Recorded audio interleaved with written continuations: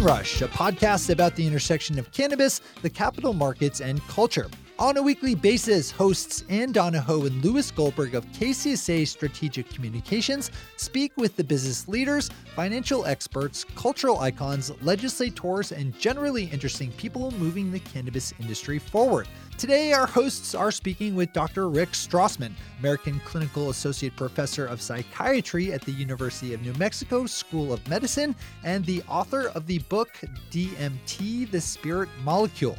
After a 20-year lag, Dr. Strassman was the first person in the United States to again study psychedelics on humans back in the early 1990s, which led him to write his now well-known book on the study's subject matter.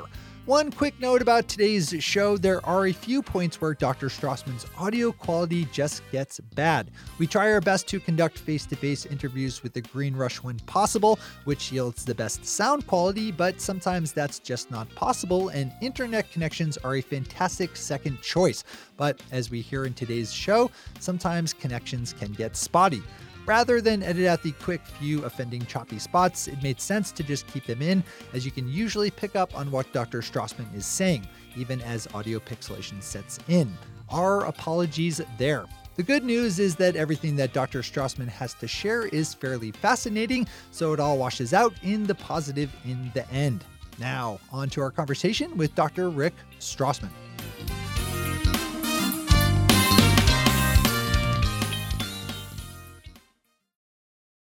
Depression, anxiety, PTSD, addiction, OCD. Nearly 40% of all adults around the world suffer from some form of mental illness. The National Alliance on Mental Health estimates that untreated mental illness costs the United States up to $300 billion every year due to losses in productivity. Mental health drugs like SSRIs, serotonin reuptake inhibitors such as Prozac, Zoloft, and Paxil, along with benzodiazepines such as Xanax, Valium, and Klonopin, are the top 2 or 3 drugs prescribed annually in the United States.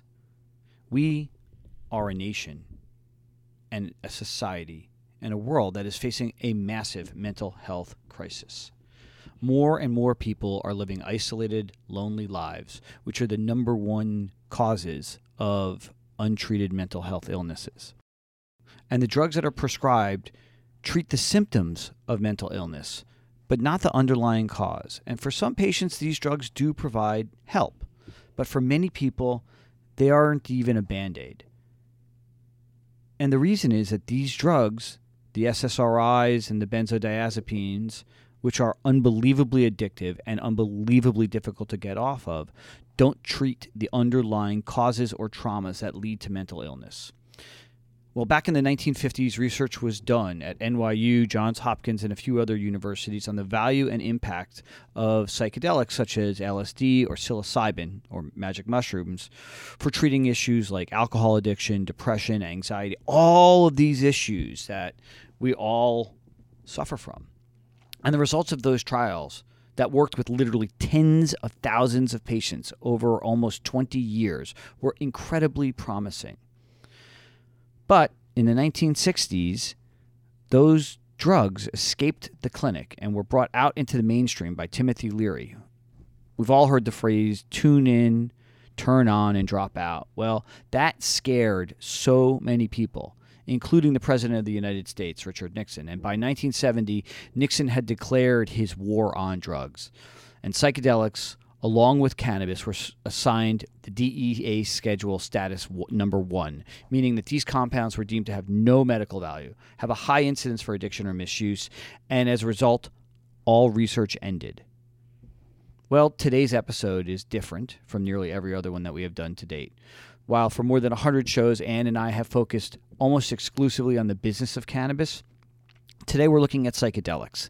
And yes, I know that we spoke with Ronan Levy, CEO of Field Trip Ventures, now Field Trip Psychedelics, and full disclosure, Field Trip is a client. Well, today I am talking with Dr. Rick Strassman, American Clinical Associate Professor of Psychiatry at the University of New Mexico School of Medicine. After 20 years of intermission in research, Dr. Strassman was the first person in the United States to undertake human research with psychedelics, hallucinogenic or other entheogenic substances, with his research on N,N-dimethyltryptamine, or NN-DMT, in the early 1990s. So why am I talking with a doctor who did research on psychedelics more than 20 years ago? Today, we are in what is known as the third wave of psychedelic research. A couple of years ago, Michael Pollan released his book, How to Change Your Mind. And if you're not familiar with Michael Pollan, he's one of the most famous and influential investigative journalists who has been studying food and plants for 30 plus years. And if you haven't read How to Change Your Mind, I strongly encourage you to do so. Following Michael Pollan's book, there has been a massive renaissance in attention being paid to psychedelics and their impact on curing and not treating mental disorders. And this is all thanks to Dr. Strassman, who opened the door. And now organizations such as MAPS, the Multidisciplinary Association of Psychedelic Studies, Atai Life Sciences, Compass Pathways, have all been working with the FDA to increase studies into these molecules. And MAPS has moved the ball so far forward that the FDA has granted MDMA, or ecstasy, breakthrough status, and they are in phase 3 trials for the treatment of PTSD. Psilocybin, or magic mushrooms, are in phase 2B trials for depression.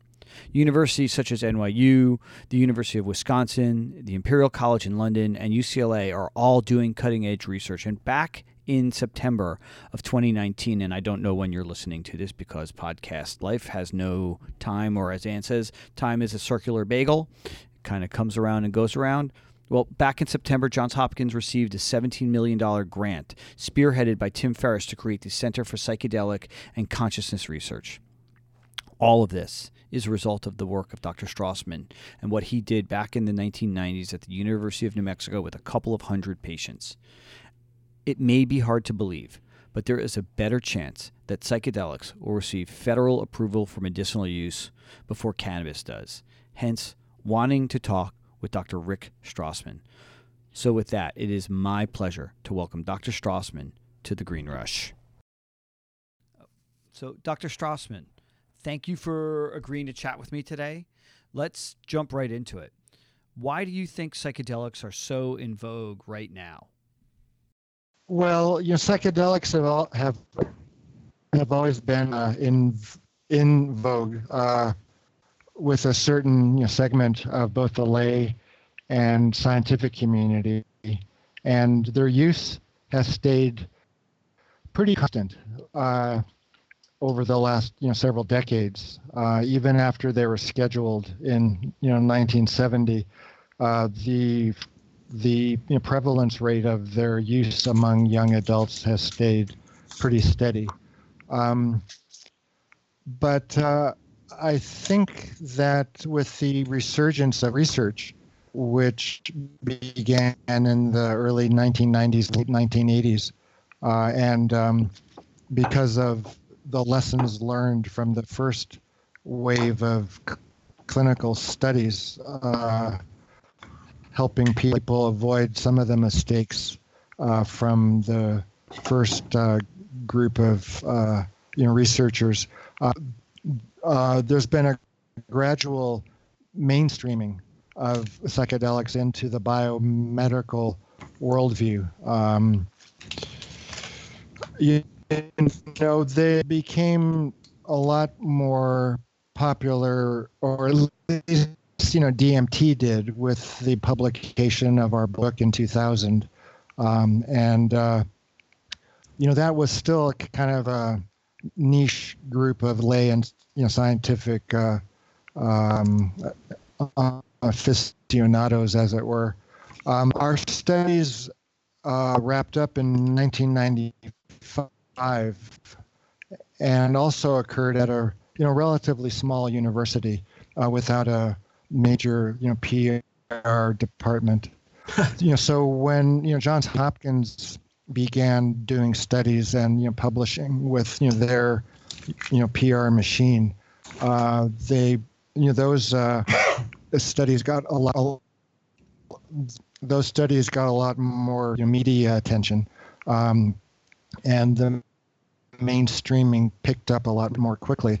And I think over the last couple of years, one could point to Michael Pollan's book, Changing Your Mind, as especially speeding up the mainstreaming of their use, both recreationally and scientifically.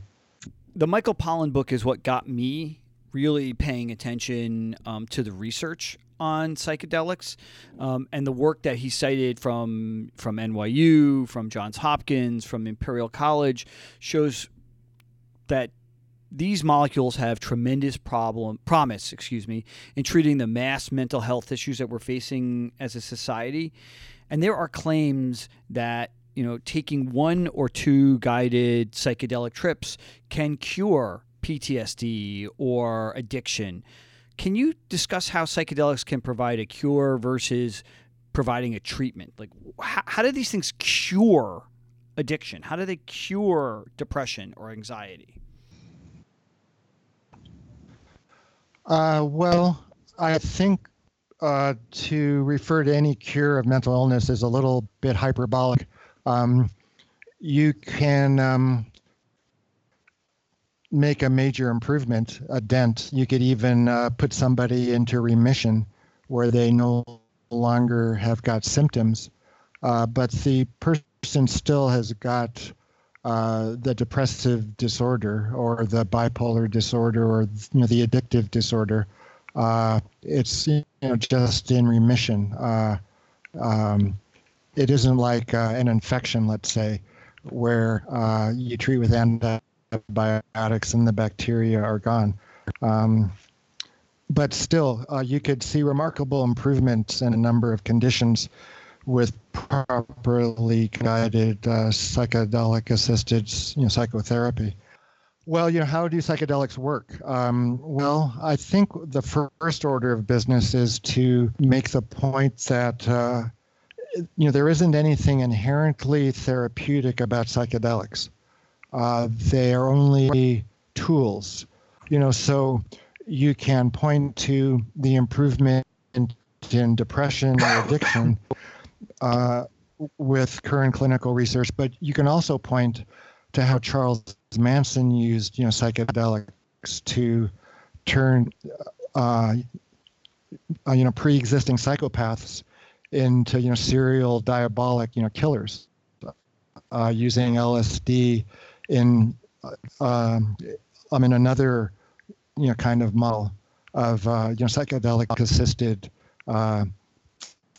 change in personality or enhancement of the kinds of behaviors, feelings, or thoughts that are sought after by people who engage in those kinds of therapies or processes. Can you explain the function to it? Because when we read Michael Pollan's book, he takes some time, and others talk about the default mode network. Can you explain what the default mode network is, and then what happens when you have a psychedelic experience? To be honest, I have not followed the electrophysiology and the brain imaging research all that carefully. Okay. I think though to I guess express it in kind of blunt or crude terms, the default mode network is what establishes what regulates or mediates our sense of self.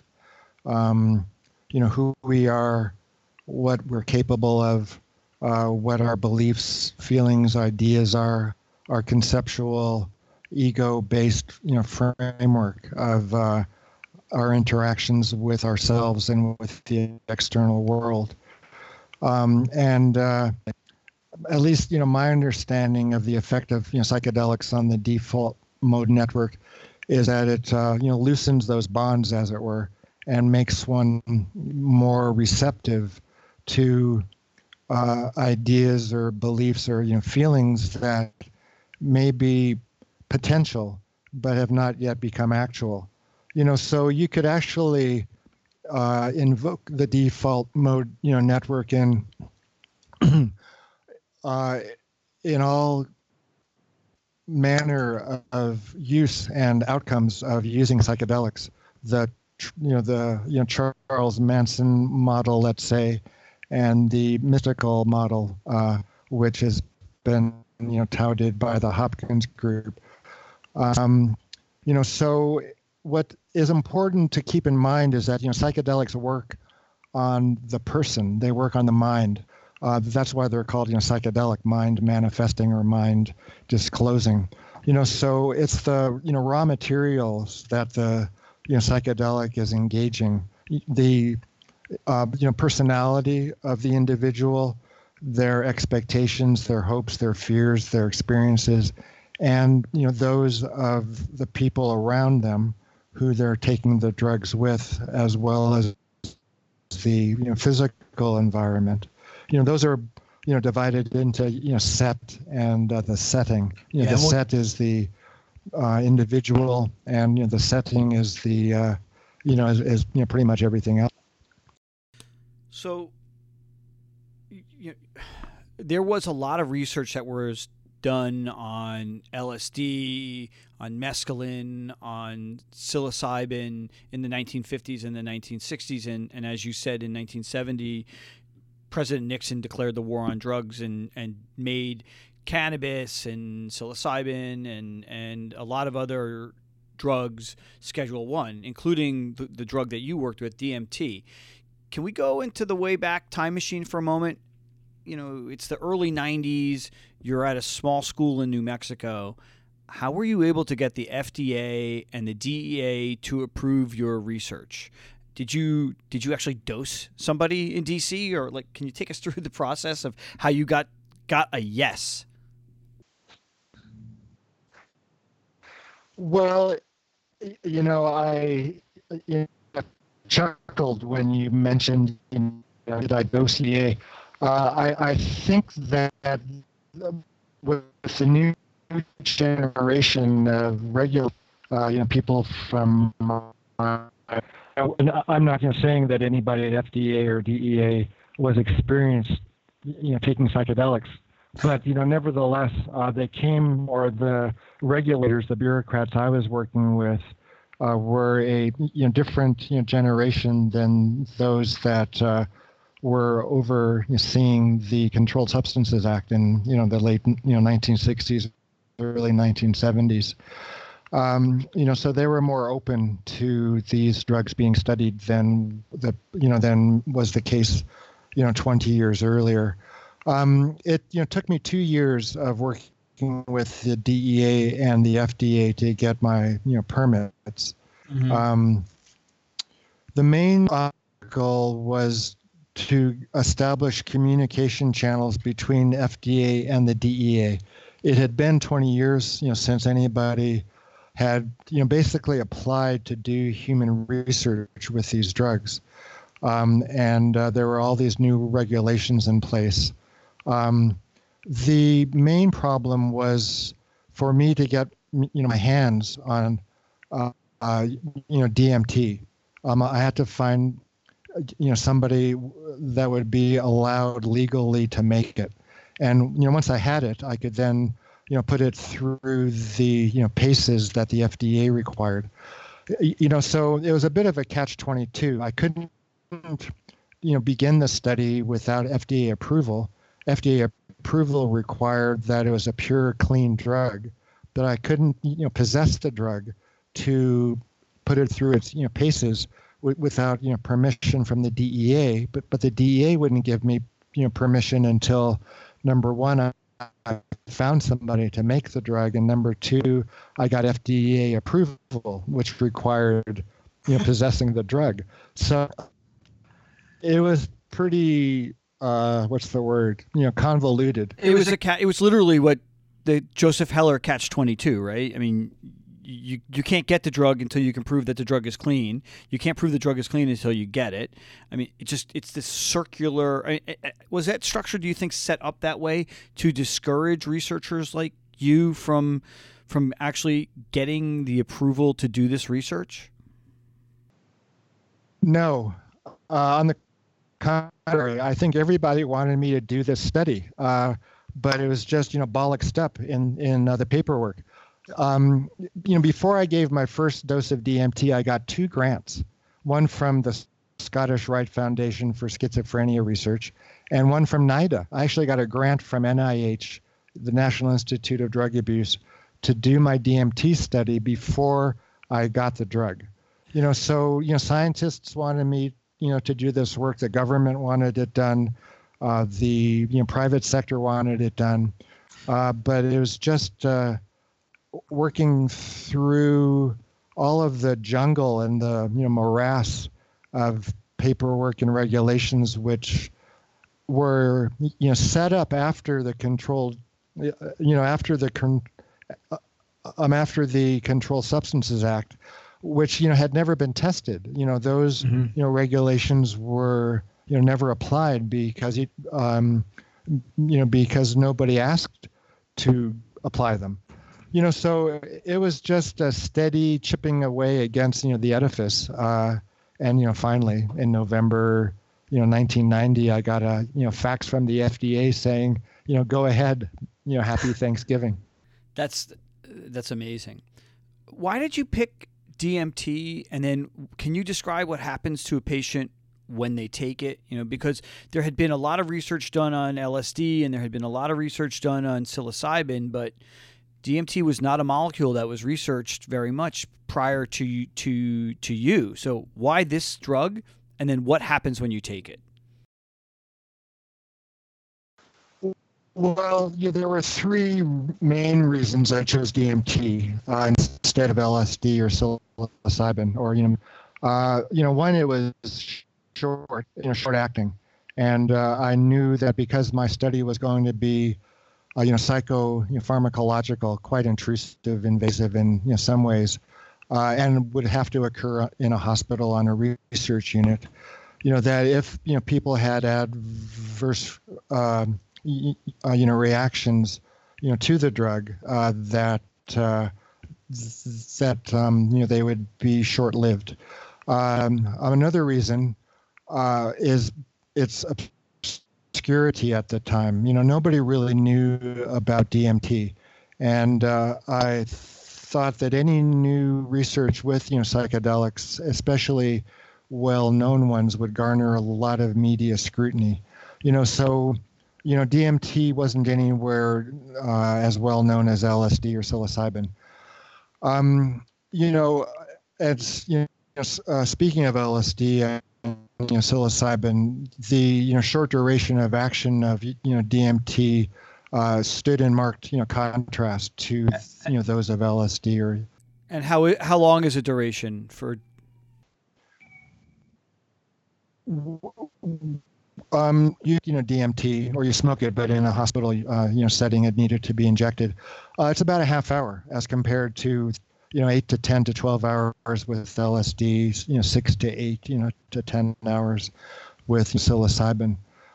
And I also chose DMT because it was endogenous. It's made in the human body, and there were some fascinating questions raised in the 1960s, early 1970s about the role of endogenous DMT in naturally occurring psychosis.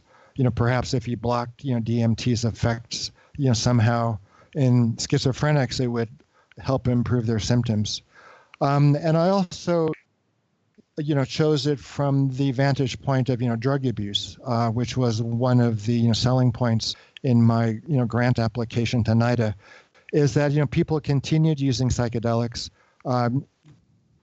DMT is the prototypical tryptamine hallucinogen, and if we understood its mechanisms of action, that would help provide insights into the mechanisms of more widely used psychedelics, like LSD. Can you describe what happens to a patient when you dose them or when somebody smokes it? What is the effect? One thing it's helpful to differentiate between the idea of a patient and a normal volunteer. All of our studies took place in normal volunteers. They weren't sick, they weren't depressed, they weren't suffering from, terminal kinds of illness. They weren't, seeking anything, other than perhaps some increased insight or some curiosity. But, they were mostly participating out of a, sense of altruism as opposed to a, sense of, suffering. As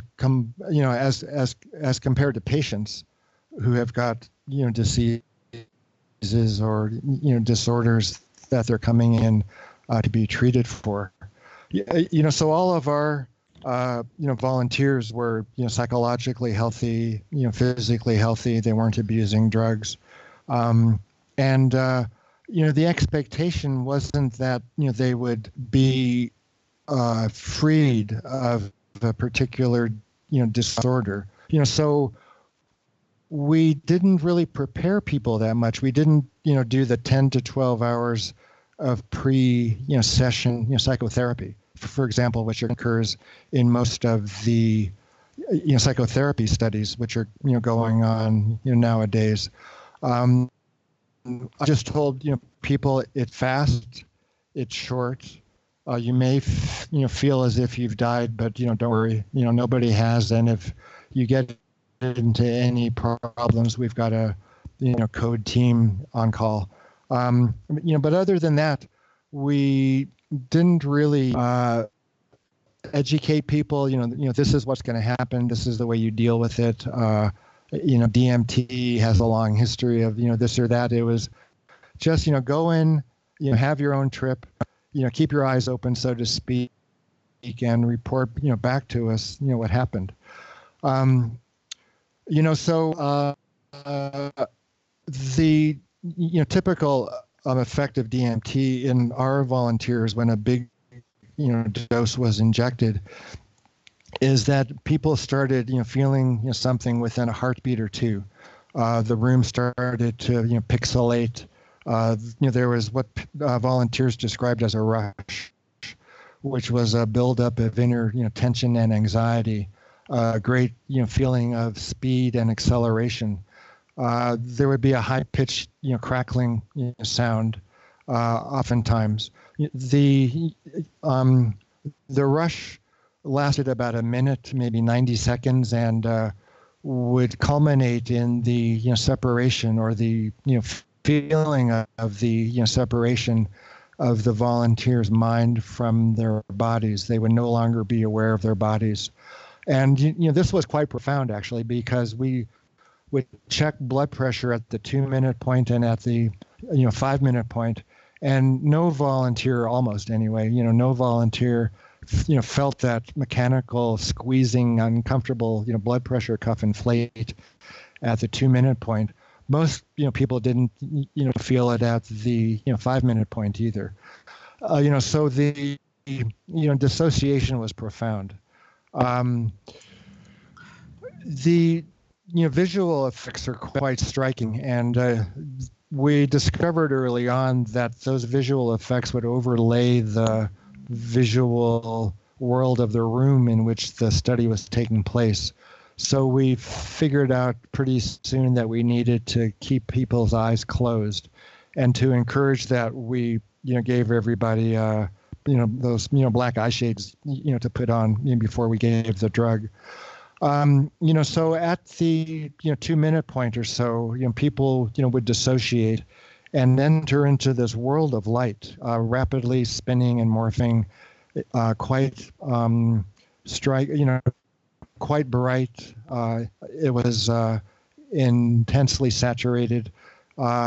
They felt as if they were in a world of sentience and intelligence and of information. Sometimes that feeling would coalesce into the perception of discrete or discernible beings, things that we ended up calling beings, which could take any manner of shape or form, humanoid or plant or insect or even sentient buildings or furniture. So there was an interaction between the volunteer and that sentience in the state. There was the maintenance of a personal self, a personal ego with which one negotiated that state, interacted with the beings, looked left, looked right, would ask questions. So they were. So the them of them was present in this experience. They were aware of still being themselves. They just were in a different world. Is that the right way to describe it? Absolutely. They were themselves in a different world. Both the volunteers and I expected the vital ego death default mode, network blowout kind of experience, which all of us were kind of, weaned on in our 20s. The mystical experience, the enlightenment of Buddhism, a Kensho, no form, feeling, consciousness, perception, or cognition. But I'll tell you, in almost 5 dozen volunteers, the only person with that kind of an experience was a religious studies major in college who had always wanted that kind of an experience. So I was expecting the inherent nature of the drug to lead to a particular kind of experience, the enlightenment experience. I was trained and studied Buddhism for a couple of decades. Most of our volunteers were meditators of an Eastern kind of tradition. But instead of the drug possessing an inherent effect or an inherent experience, the drug just shone an atomic spotlight on the character of the person. That was okay. So anyway, people start coming down at about the 5-minute point, maybe 7-8 minutes. They start to feel their bodies coalesce. They're able, they're conscious of their breathing, which they weren't for 5 to 8 minutes or 10 minutes or so. They would take a deep breath, move their fingers, move their toes. In a way, it was like they were being reborn, reconstituted. And they would start to talk at the 20-minute, 25-minute point. Some people wanted to stay stay silent for 30, 40-minute point. We would usually rouse people at around the 40-minute point if they hadn't started to speak on their own again. They'd be answering questionnaires, drinking tea, eating breakfast at about the 40 or 45-minute point in most cases. Do you see any medical value in the drug that you studied? Yeah, I do. Although it's not quite as straightforward as the case with the longer acting orally active drugs like psilocybin and LSD. First of all, it's quite short acting, and there's not much time to orient yourself in that space. It's hard to establish communication with the beings. The language of interaction wasn't especially obvious to the volunteers in their relation to the beings, and by the time they started getting their bearings, they came down. So that's one of the problems, is it's quite a short duration of action. But nevertheless, I mean, I've gotten 10,000, 12,000 emails, from people since the DMT book came out. And that book is called, that's DMT, the Spirit Molecule, right? Right. It came out in early 2001. Yeah, I just want to make sure you get a chance to plug it. Right. And I'd also like to, plug the independent, documentary that was, based on our research. It's also called The Spirit Molecule. I think you can't stream it anymore on, Netflix, but I think that's because, Warner Brothers bought it back or took it back. I watched it it's on YouTube. It's available on YouTube. Okay. Yeah, you can watch it on YouTube, and once, the Warner streaming service gets up and running, it'll, probably be streamable there too. So I've, gotten a fair number of emails from people who have smoked DMT once, and they stopped using drugs, or they stopped drinking, or their depression just just evaporated. So even a one major DMT experience can make a huge difference in selected individuals. But I would say in most cases the brief duration is a cap. We gave big doses of DMT 4 times in a morning in what we call the tolerance study to see if closely spaced repeated dosing would reduce the the effects of DMT. With LSD, you give it every day or you take it every day, it just stops working after the 3rd or the 4th day. Just no effect, hardly at all. Same with psilocybin. But that hadn't been established with DMT. Even in cats, giving it every 2 hours for 21 days straight, there wasn't any tolerance. Wait. You dosed a cat? Well, there were studies, trying to establish DMT, tolerance in the 1970s, and there was a study at the NIH in the early 70s. No. That study was a Case Western. I know this stuff is serious, but what does a cat look like when it's tripping? Well, you've got certain criteria to determine if drug is hallucinogenic in lower animals. There's a whole number of criteria, for mice and for rats. Cats weren't studied as much as rodents, but you could determine. I forget, like splayed paws, for example, in a cat, or it would be playing with imaginary mice, let's say, or hallucinated mice. Their paws might quiver, let's say, or they might shake themselves as like it. They might they might shake as if they were shaking water off of themselves. So there are a number of tests for psychedelic drug effects in lower animals.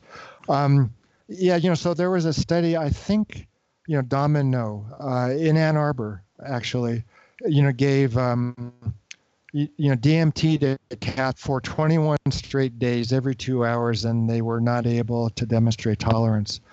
So we, figured in humans, well, we could only give it every half hour because, people are still, stoned at the, 20-minute point. And we figured, 4 doses was, plenty, for, one morning.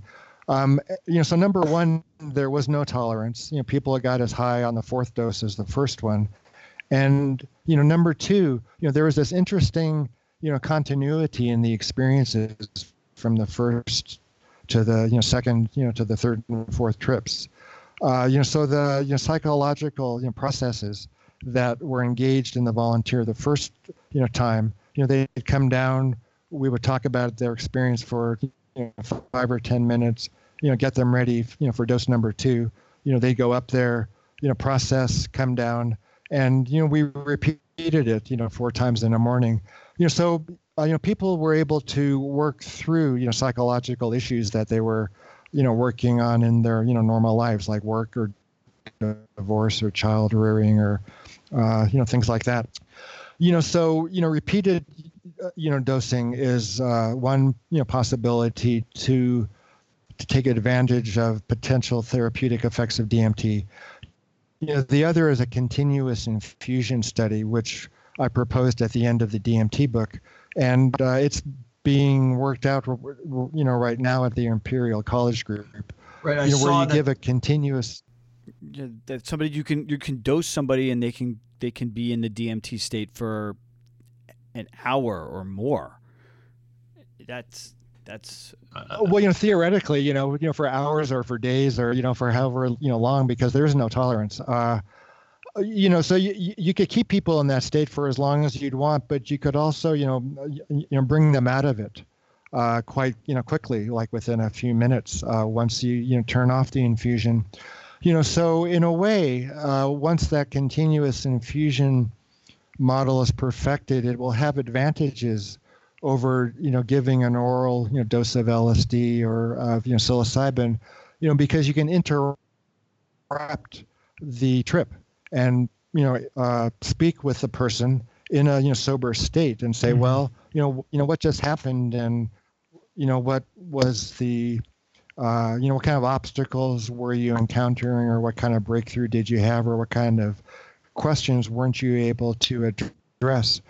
So then you could put them, back in that state, right away. And I think you could get a lot of work done with that continuous infusion model that wouldn't be, feasible once you've swallowed the pill. Let's say for LSD, I mean, you're in that state. There's not much, coming down. Psilocybin, is a comparable effect. There is an orally active, preparation of, DMT out there too. It's called ayahuasca, which is a combination of two plants, from the Amazon. One contains DMT and the other contains an inhibitor of the enzyme, which otherwise would break down DMT in the stomach. So if you combine the two plants, one with DMT and one with the enzyme inhibitor, it allows the DMT to be absorbed from the gut into the bloodstream and gives you a fairly long duration DMT experience, 4 to 6 hours or so. And there's a slew of field information out there, empirical studies demonstrating if comparable beneficial effects of ayahuasca in a number of conditions comparable to those of psilocybin. You had mentioned a few moments ago talking about the ability to pull somebody who is going through a continual infusion of DMT and stopping it and asking them. Can you talk about the concept of integration? Because earlier you said these drugs are not the cure; it's part of a holistic package of care. So can you talk about the work that needs to be done after somebody has a psychedelic experience to make sure that that person really gets the long-term benefit and not just had an interesting trip? Yeah, well, the integration phase is the it's the third of three psychedelic assisted psychotherapy. The first is the educational aspect. In a way, it's indoctrination. You're being indoctrinated into a certain view of how psychedelics work, what they do, what to expect, what's the best approach to optimizing your outcome. You obtain a vocabulary. You learn some tools about what to do in the state once you're administered the drug. So for example, you're encouraged, to let go, as opposed to being encouraged to argue, which might be the case in in certain situations which would call for arguing, as opposed to letting go. The second stage is the actual drug session itself, in which case that is also steered in the direction which has been set up in the first phase, the educational and the indoctrination phase. So certain music is played to evoke certain emotional responses and not others, which is a very important issue, which isn't being addressed all that well. I mean, that music is being studied, but why that music, as opposed to other music, isn't really being investigated very carefully. And the final stage is to integrate what just took place. How to interpret what just went on and its impact, downstream over the next days, weeks, months, or years. How to understand it. How to deal with any questions that might come up. How to apply the insights in your everyday life, which is probably the biggest problem that both most recreational psychedelic users and those that participate in therapeutic studies need to face, which is, how to apply those insights. The thing that I tell people when they say, well, what do I do now? Or, how do I put this into effect in my everyday life? The thing I tell people, which is just, kind of, general at first blush, but is to, is to engage yourself in activities or, do things that remind you of that state, the, positive aspects anyway. Like, for example, if you had an enlightenment experience, you would want to then engage yourself in activities related to the enlightenment experience. You might want to begin, meditating within a religious stream that emphasizes enlightenment. You might want to work in a field or study, discipline that engages the mind in a way that mimics or attempts to approximate the enlightened state. You would want to learn ways of being with people and the outside world and yourself, which mimic the enlightened state that you may have gotten a glimpse of on the drug. So you want to live a more psychedelicized life, which means you need to occupy to engage yourself with psychedelic things, at least things which appear or feel or resonate with you as psychedelic. There is a tension in the psychedelic community, and there's really two tensions. One is between positioning these drugs as pharmaceuticals and that they should be used in a medical setting, whether it be the way you administered them in a hospital or in a clinic or with some medical intent in mind, versus making sure that these are just available to anybody who wants access to them. What do you think? Should these be the same way that cannabis is being positioned for adult use, that anybody who wants it should have access to DMT or LSD, or should they really be looked at more from a medical perspective? Well, that's, the age-old conundrum. It was first articulated in the West anyway, as the debate between the lyrics, Tim Leary versus Aldous Huxley.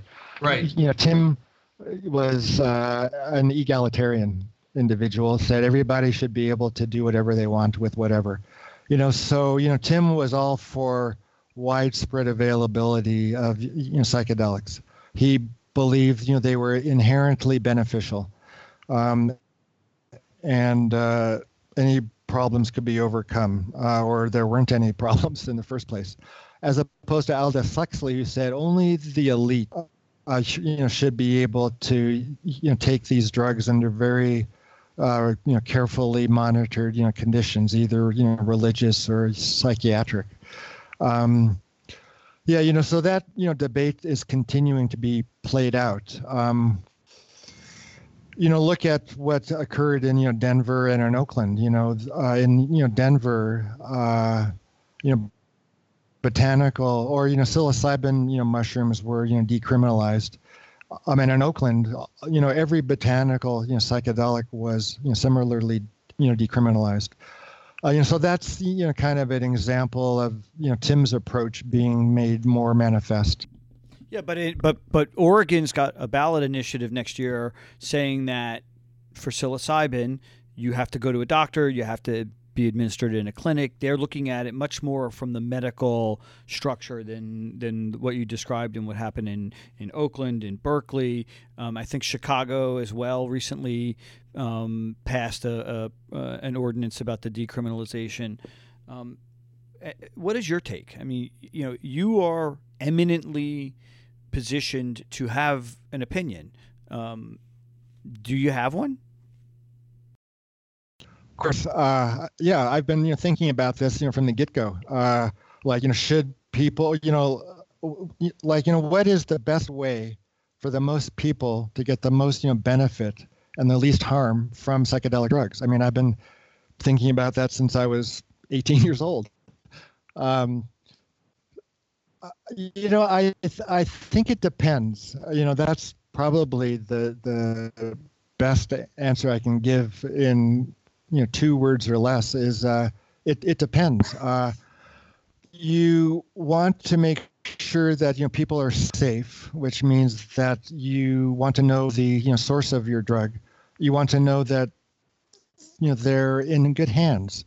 So you would want some kind of certification of people who are going to be supervising drug sessions.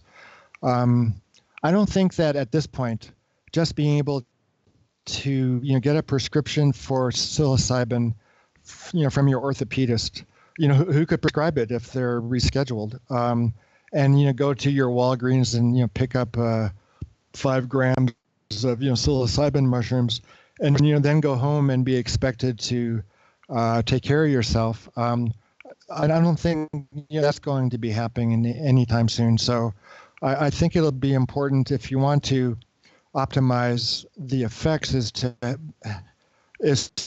to establish places and staff to supervise people's monitored sessions. Well, and that leads to the other tension that's in the community, right? Which is the tension between those who want to do exactly what you said, have a medical structure, but provide these drugs for free, versus people like Compass and Atai and Field Trip, who are looking to treat this as a commercial venture. Do you have any thoughts on the for-profit model versus the not-for-profit model? Well, I mean, obviously, the for-profit model has a different set of goals, different set of stakeholders than the nonprofit or the more altruistic model. I mean, you would want to pay for the service, but you wouldn't want to have to pay like $1,000. Donate. Donations appreciated. If the staff, this kind of ties into the staffing issue, like how well qualified, how expensive do you want your staff to be? Do you want them to be, peers more or less that have, taken maybe a 20-hour course? Or do you want them to be MDs, or do you want them to be MDs and psychiatrists? Well, what about, clinical, psychologists? So that would determine the fee structure, even in a non-profit, setting. If you're going to be making your living or spending a majority of your time as a staff person, you'd want to get reimbursed according, to your own standards. So I think it's going to be a spectrum of clinical, settings, especially in areas which have decriminalized these drugs.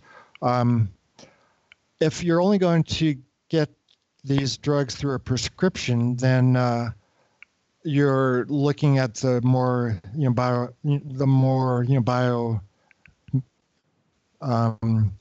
medical end of the spectrum, where you would probably want more highly qualified people to supervise sessions.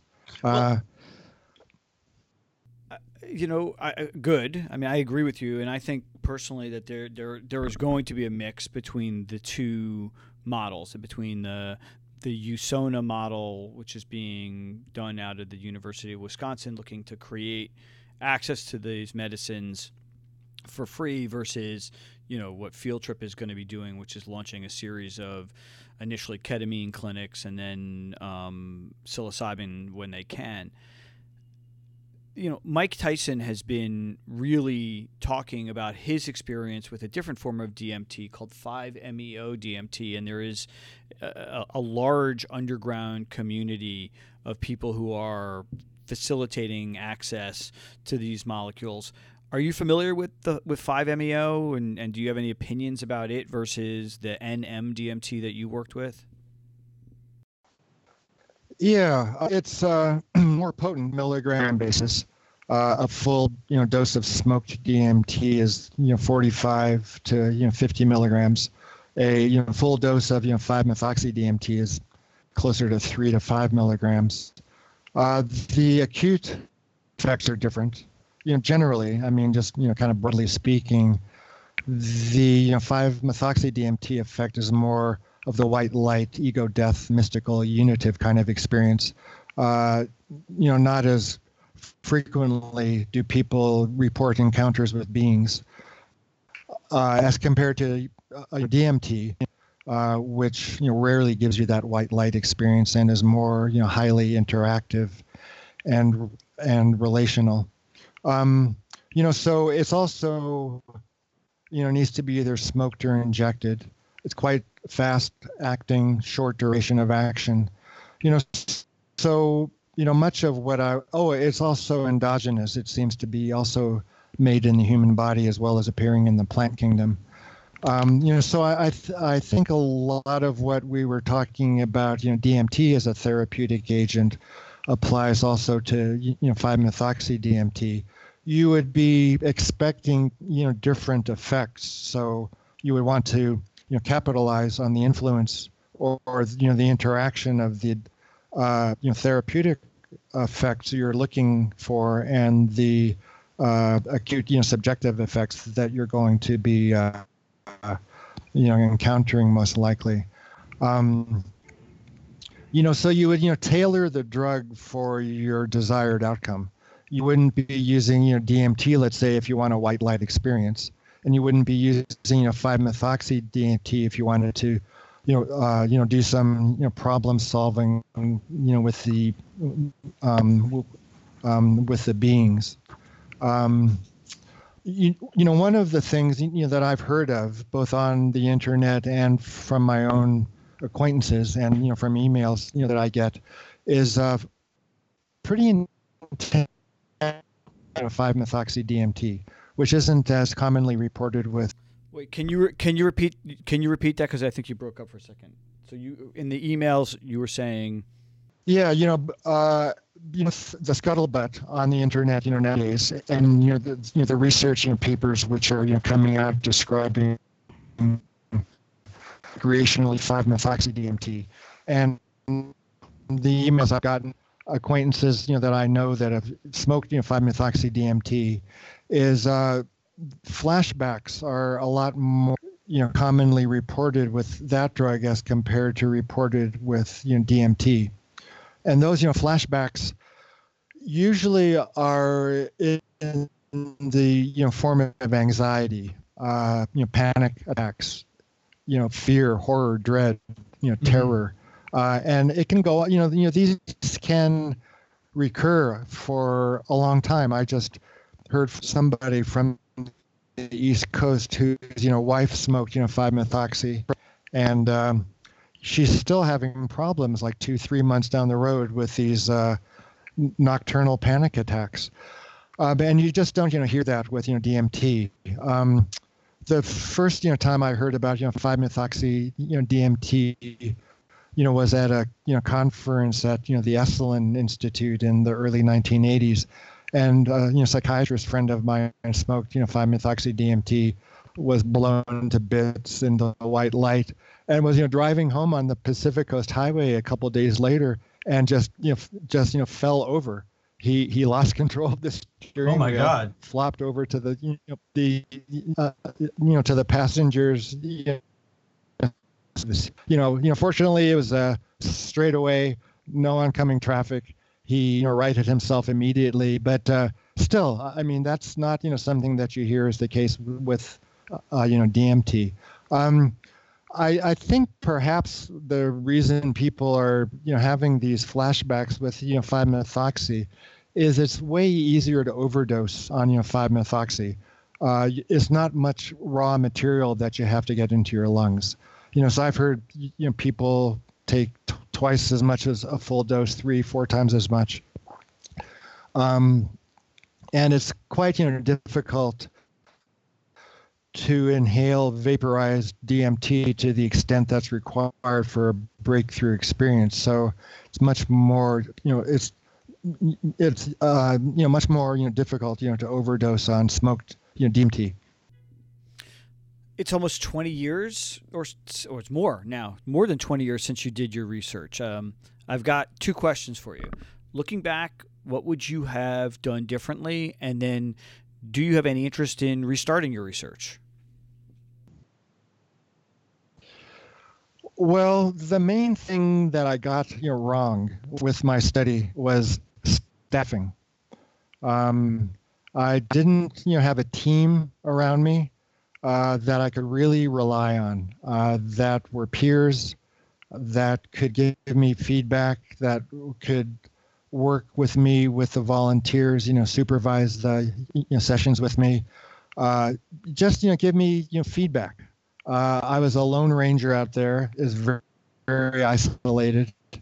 I got a lot of emotional support from my wife at the time and my friends, my spiritual community. But institutionally, academically, my chairman had no idea what I was doing. The research unit had no idea what I was doing, or understanding what it was I was doing, and they couldn't provide the peer review that I really needed. And once I got my studies going, the long promised migration of my colleagues from around the country never quite materialized. So I was kind of held holding the stick. I wasn't especially wedded to the psychopharmacology, brain chemistry model for a long-term view of the drugs. I was more interested in applying them to therapeutic or spiritual ends, but a one-man operation couldn't really pull that off. I mean, look at the Hopkins team, the NYU team. It's a lot of people. Social workers, nurses, psychologists, psychiatrists. So the main thing is the team, the staffing issue. I didn't quite anticipate the need for that, and I didn't quite marshal it in time. And if you had the opportunity, would you do more research? Would I do more research? Oh man. I mean, look, you've got a name. Tim Ferriss is throwing money around, like crazy. If you had the opportunity, if somebody came to you and said, "I got $10 million," would you, Well, 10 million probably is too much. 6 million was the number I was always, batting around. If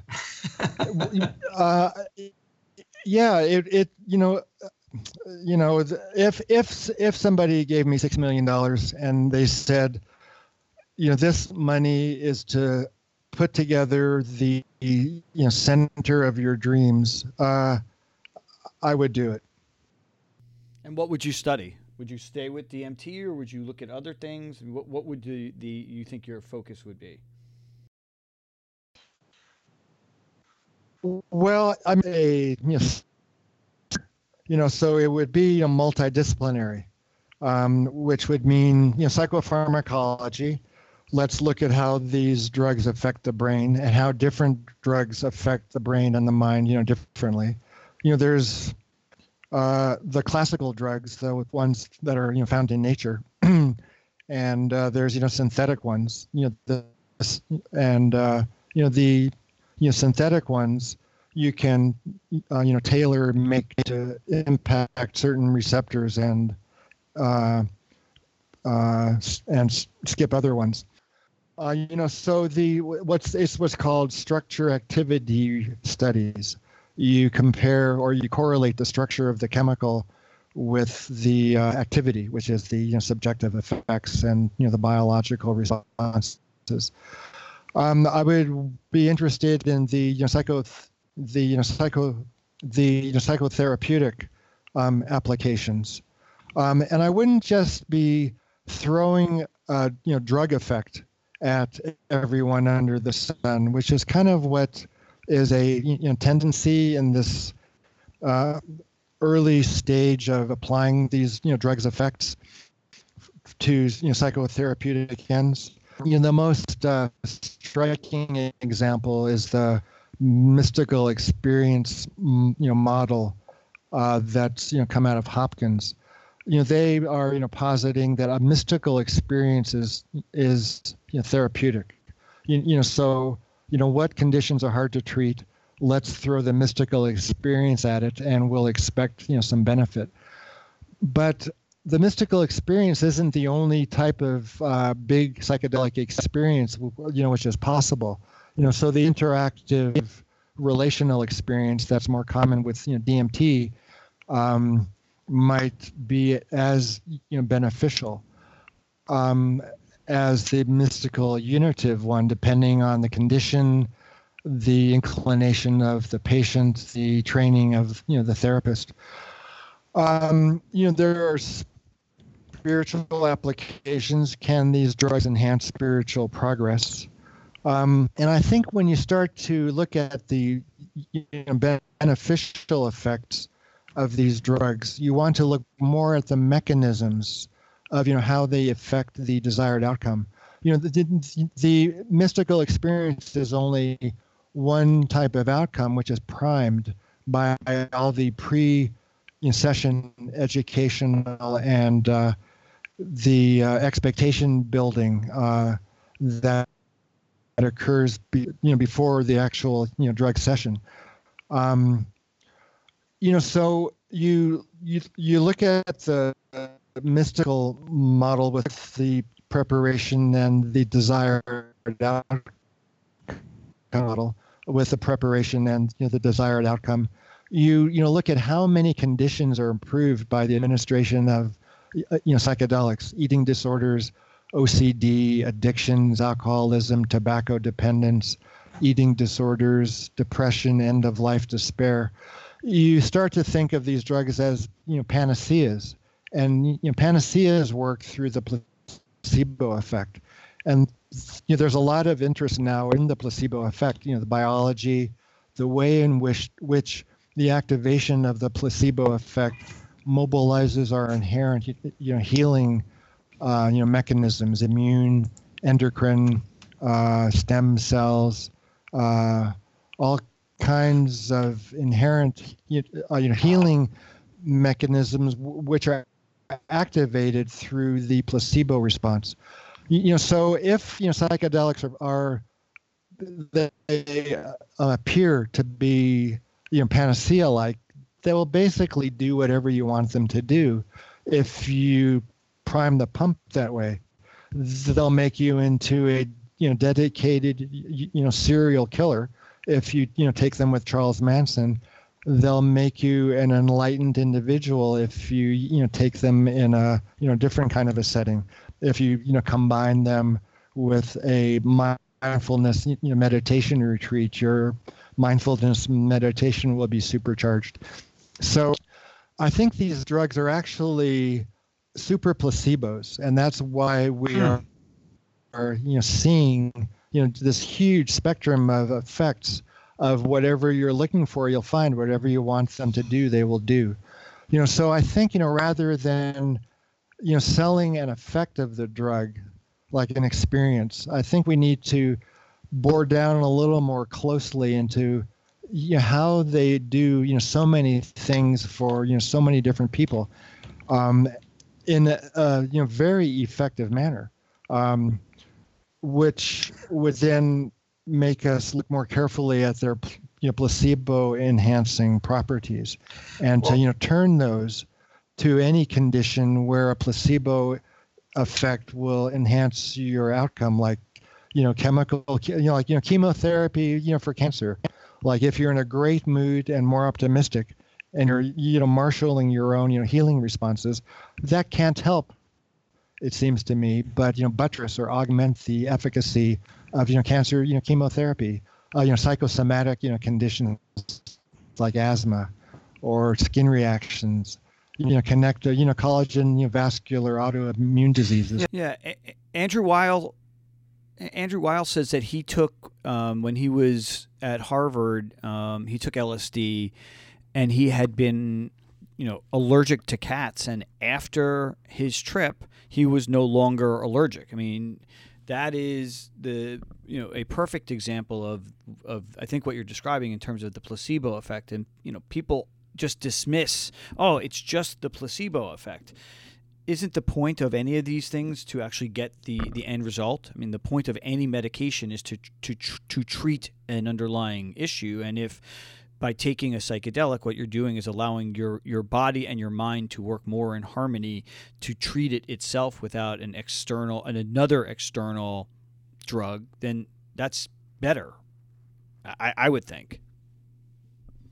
It's a lot larger than simply you'll have a particular experience on these drugs and that's curative.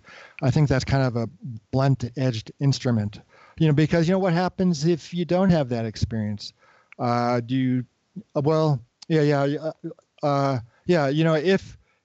you're primed to have a particular kind of experience and you don't, then you might feel like a failure and end up even worse off than you were before.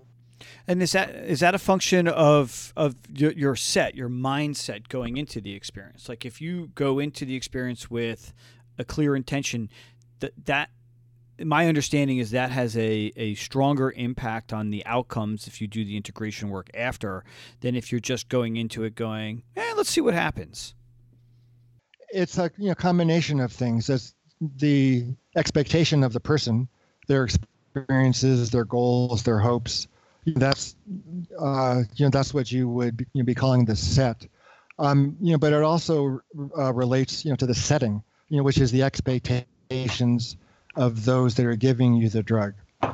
The Johns Hopkins and NYU papers a few years ago describing terminally ill. If you look in the supplemental materials that were included in the paper that came out from the Hopkins group, there was a suicide in their group, and they say, well, it was a low dose of drug, so it wasn't the drug. But I spoke with someone who's got firsthand knowledge of that patient, and what is the case is that patient, given a medium or a lowish dose of the drug, did not have a mystical experience, which everybody was saying. You have a mystical experience and you'll no longer be depressed about dying. You'll accept your death with equanimity. Your pain levels may go down. Your use of narcotics may go down. Your depression may improve. And that's all tied into the curative and healing powers of the mystical experience. Well, this poor lady got a low dose of drug, didn't have a mystical experience, felt like a fan, ended up killing herself within 2 weeks. So I think the let's give you the drug and see what happens, that's not such a bad way of giving psychedelics. If you've got experienced clinicians in the room with that person. Can I ask a personal question? And you don't have to answer this, and if you don't, I'll just cut it out. What is your experience with psychedelics? Do you mind talking about that?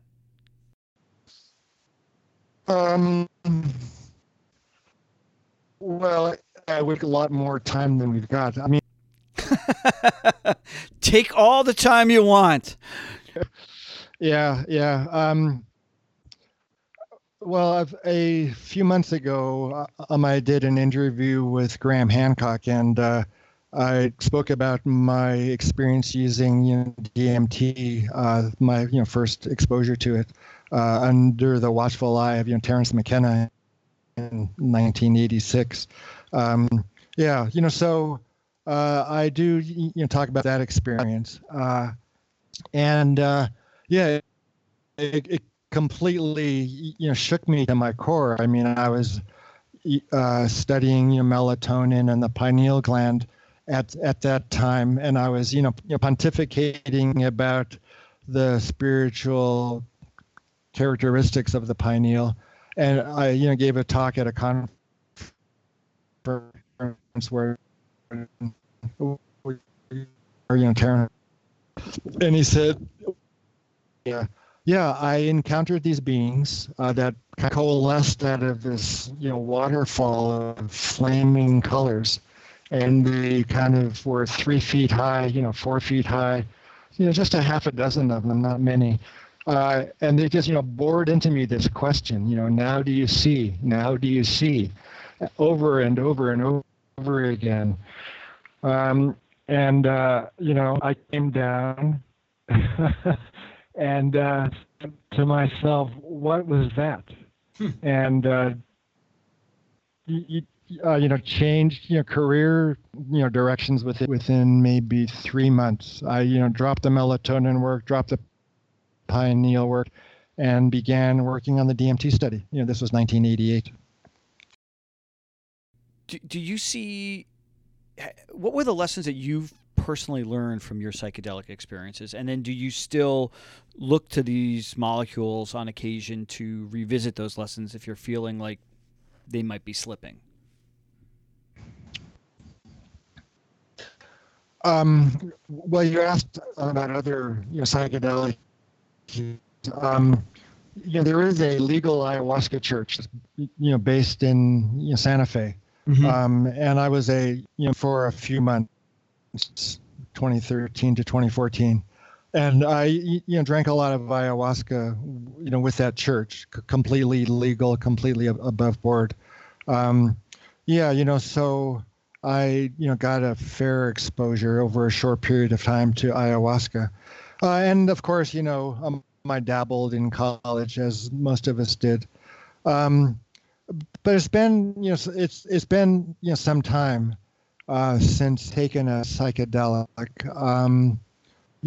At a certain point, you learn to remind yourself of that state without the drug. Although I think that, varies from person to person and at various stages of one's life to other stages. Like, Ram Dass always used to say, I would take a big dose of LSD once a year just to recalibrate and, check in. For some, people, that's a great idea. And, for other people, it isn't necessary. Once I started to study the Hebrew Bible and kind of get into the prophetic mind and really study the text, that reminds me of a particular way of understanding reality and our relationship to it that is, psychedelic enough for me, at least, for the time being. What are you working on now? Well, I got quite ill in 2014. I got pneumonia and then a superbug, and I was quite sick, and it took me a long time to recuperate. And the health care that I got in a small town, Southwest, wasn't that great. So I took a lot of notes, and I thought, if I survive this, I'm going to fictionalize it slightly and publish it. Yeah, so my first novel came out in March. It's called Joseph Levy Escapes Death. It's an account of my alter ego's adventures with being quite sick and then recovering. So that came out in March, and I'm working on of other writing projects, like another installment in the Joseph Levy story. I'm also fascinated by the character of Abraham in the Bible, and I've been taking a lot of notes about him for a number of years, and hope to see if I can make a stab at biblical fiction. A more sophisticated maybe, or an upper cruster approach, compared to the Red Tent, but of that ilk, like fictionalized expansion on biblical narratives, and especially around the figure of Abraham, the first the first Hebrew. And the first person to trip, right? I mean, that's how you just I think you've described him as his mystical experiences may be related to DMT. In the Prophetic States book I wrote in 2014, DMT and the Soul of Prophecy, I speculate that certain aspects of the prophetic experience, the visions and the voices, could be mediated through the release of endogenous DMT, not through any plants or drugs that the prophetic figures took, but produced in the human body. Prophecy, as I understand it, is any spiritual experience that is had by any figure in the Bible. So strictly speaking, the first interaction between man and humans, or between humans and God, was an example of the prophetic experience. So when God speaks to Adam and Eve and says, "Be fruitful and multiply," that's God speaking to humans, and humans hear it. So that is a prophetic experience. So anybody that speaks to God or his angels is inspired, has visions, voices, out of body experiences. Those people are experiencing prophecy.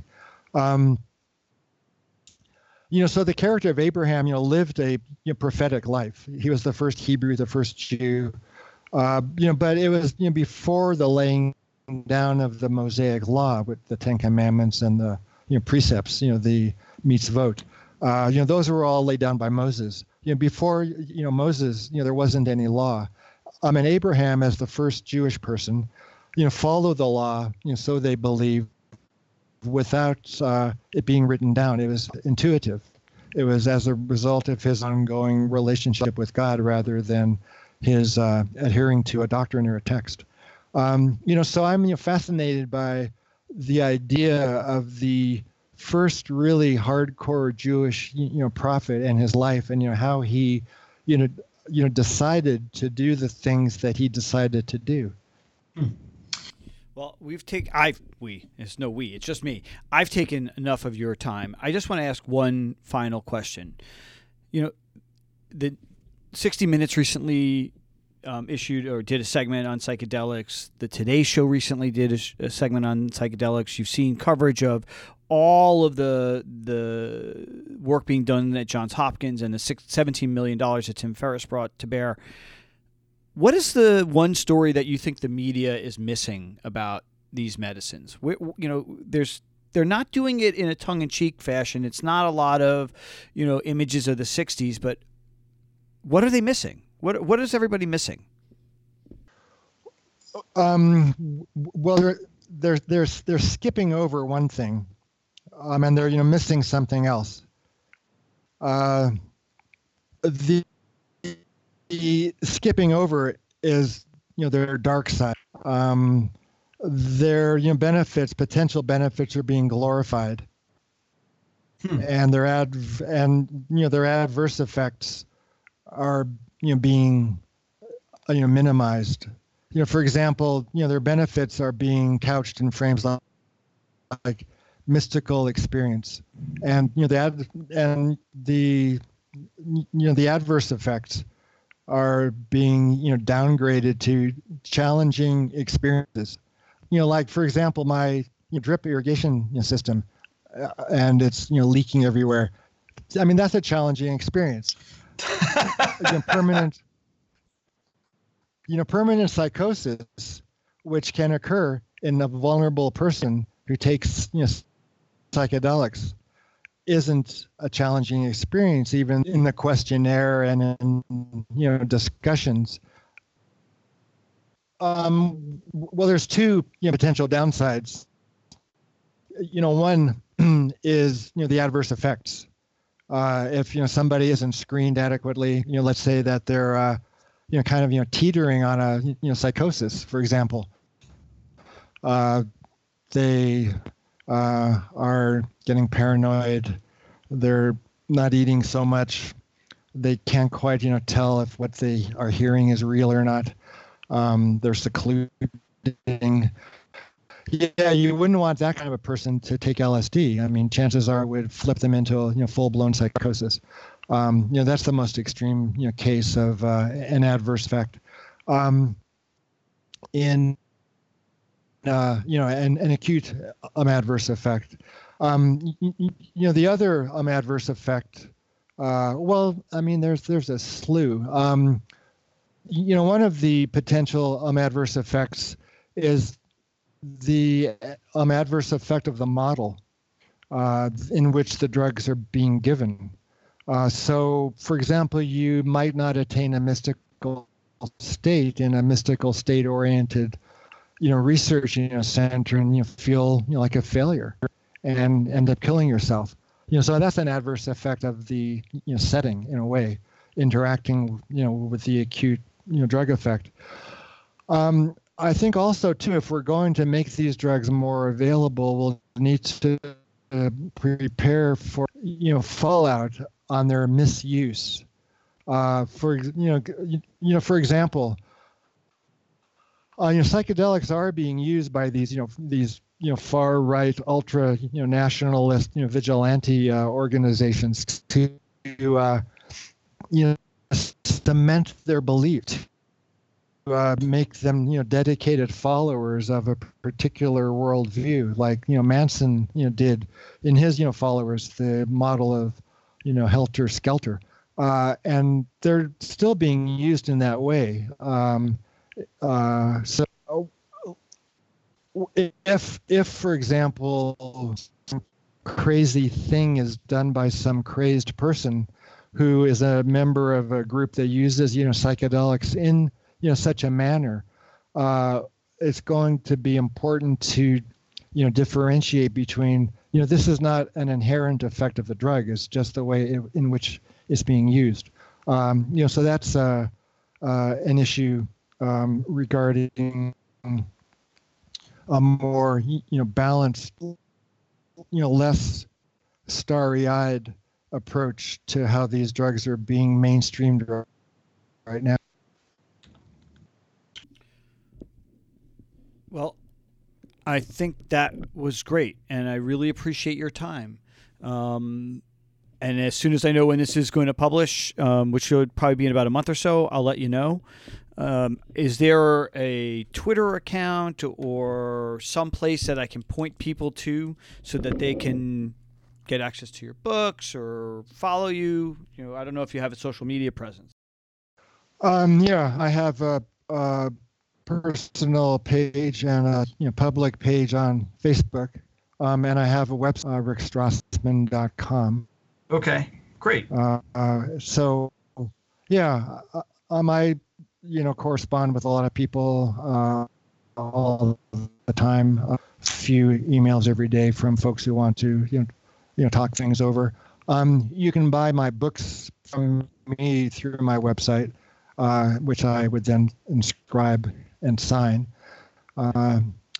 So, that's an advantage of contacting me directly through my site. Okay. Oh, one extra, point about the media is, they're, kind of skipping over, the adverse effects question. But I think in their rush to glorify these drugs, they are, I guess, skipping over the more important questions about how they work, rather than that they work through causing a mystical state. They may work through the enhancement of the placebo mechanism, but that's kind of a more sophisticated approach to things, more than more so than the mainstream media and your average reader would want to take on. That is perfect. Thank you so much. I truly appreciate you taking the time with me. A special thanks to Dr. Rick Strassman, who is, as I hope you heard, one of the most interesting and important people in terms of psychedelic research. You can reach out to him at Rick Strassman, it's RickStrassman.com. And if you haven't read his book, The DMT, The Spirit Molecule, it would be wise for you to do so. As always, if you want to chat with us, you can find us on Twitter with the handle @the_GreenRush or on Instagram @the_GreenRush_podcast. As always, drop us an email at greenrush@kcsa.com. We're always looking for feedback and guest ideas. And please don't forget to subscribe to The Green Rush in your favorite podcatcher. That's one take, Shay. One take.